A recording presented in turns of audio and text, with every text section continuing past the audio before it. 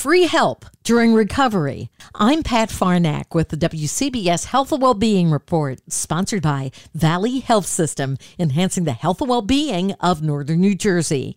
September is Recovery Month, and at Greenwich House, they are dedicated for over 50 years to reaching out. Caitlin Romano is director of the Methadone Treatment Program and describes fentanyl test strips. Someone can get a fentanyl test strip at the syringe exchange programs across the city. Any harm reduction center would be able to provide them, and they provide them for free at no cost. And walking into them you can be completely anonymous. Although recovery can be hard with relapses part of the program, there's nothing really more rewarding, I guess I'll say, than helping someone and watching them progress, even if that just means they're making it here every day, and to see them 4, 5, 6 months later in a better spot than when they came in. That's just what keeps me going. The entire interview at WCBS880.com/health. I'm Pat Farnack, WCBS News Radio 880.